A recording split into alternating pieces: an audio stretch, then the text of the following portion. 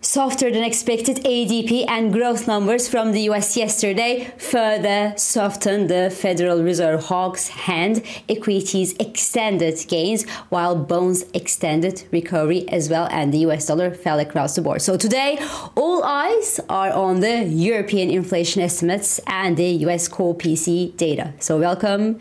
This is Swissquote's Daily Market Talk.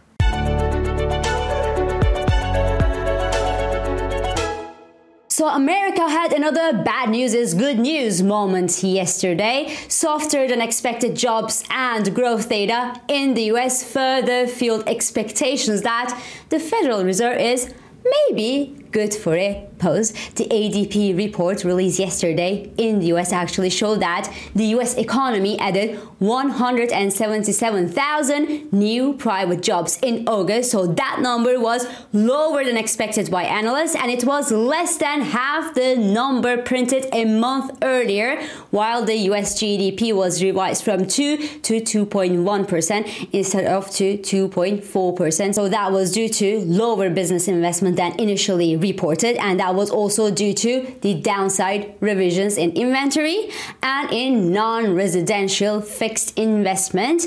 But household spending continued leading the US economy higher and stronger because it was revised up to 1.7%. So all in all, the economic data released yesterday was certainly weaker than expected by analysts, but the numbers remain, well, strong in absolute terms, mind you, because they now look to be getting back to some kind of a normal, the kind of normal that we were used to before the COVID pandemic. But if you compare actually today's economic data, today's number to pre-pandemic times, you still have quite strong figures instead of abnormally strong figures. The job additions about 200,000, well, used to be a nice number before the pandemic months, and well, the expectation for this Friday's NFP is just around that 200,000 number, just a little bit less than that, whereas the economic growth is above the long-term trend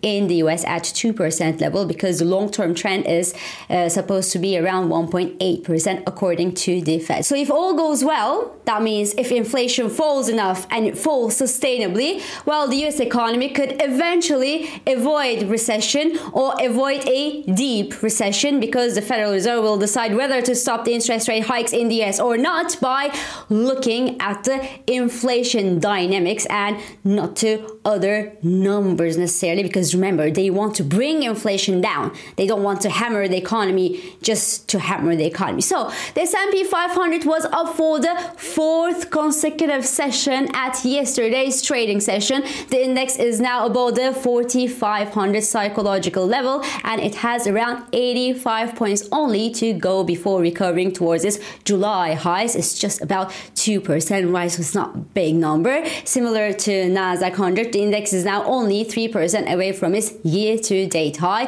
The US 2-year yield settles below the 5% psychological level, and that obviously on expectation that the Federal Reserve has no reason to push hard or harder to hike the interest rates, but the data in hand that it could just wait and see finally the impact of its latest and aggressive tightening campaign. Because yes, Americans spend and they spend and they keep spending, but actually when we look at the low-income Americans, they are clearly feeling the pinch of the Federal Reserve's monetary policy tightening and the higher rates, as they are reportedly behind on their rent payments, for example, and they also skip meals apparently because they simply can't afford to eat as much as they need to eat. And the house affordability in the US is also said to be at the lowest levels in the last 40 years due to the obvious spike in mortgage rates. So the US 30-year mortgage rate is indeed above the 7% mark. That's a big number. So in summary, the Federal Reserve is hurting the Main Street, obviously, with its interest rate hikes, but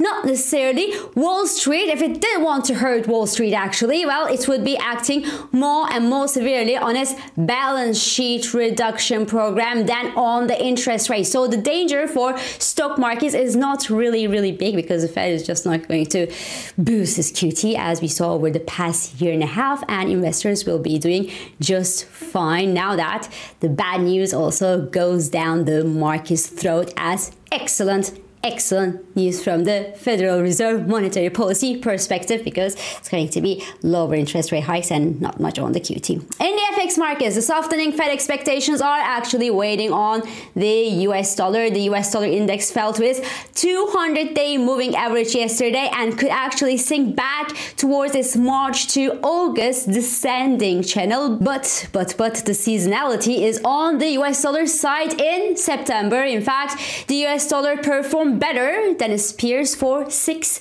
Septembers in a row since 2017, and it gained 1.2% on average.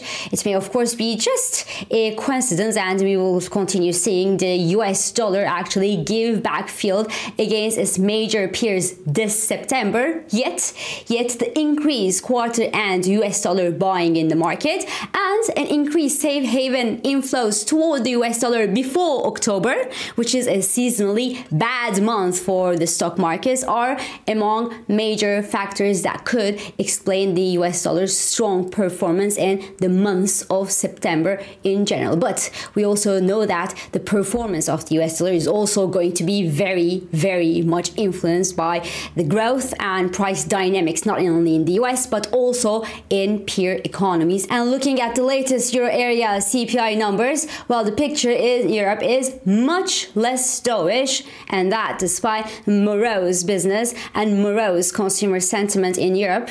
We saw that in data released yesterday, and also the weak PMI numbers printed earlier this month. So despite the dark clouds that are gathering on the European skies, while the latest inflation numbers in Europe show that inflation in both Spain and in Germany ticked higher in the month of August, and that was for the second month in a row, a U-turn that could actually be explained by the resurge, the rally that we saw in oil prices since the end of June. So today, the aggregate CPI number in the Euro area may not confirm a fall to 5.1% in headline inflation as expected by analysts, and a stronger than expected CPI print in Europe will likely boost the European Central Bank hopes and get the Euro bulls to test the 50-day moving average, which stands near the 109.70 level, to the upside. But again, it's never that simple. It's never one-sided in the FX markets. A bit after the European CPI estimates are released today, well, investors will be focusing on the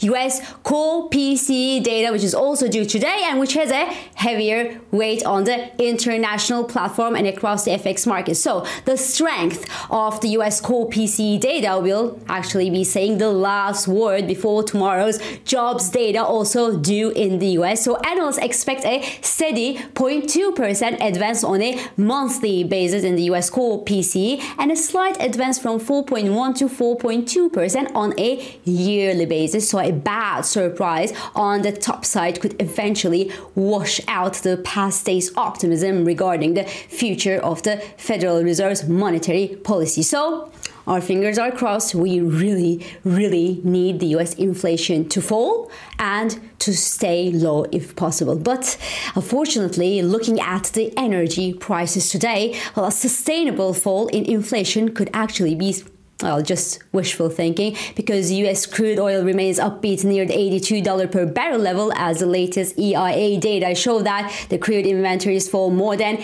10 million barrels last week. And other data, separate data, also show that crude stored on ships at sea, well, fell to the lowest levels in a year, as a sign, as a clear indication that OPEC's supply cuts are taking effect. So if that's not enough for you, well, there are further news on the wire that Russia is actually discussing with OPEC to extend its oil export cuts, and Saudi is also expected to prolong its supply cuts in the coming months, which seem to be working so well. So why to stop, right? So from a price perspective, all that is positive for oil. So this is all for today. I'm İpek Özkardeşkaya, and thank you for joining me, and thank you for all your beautiful and supportive messages.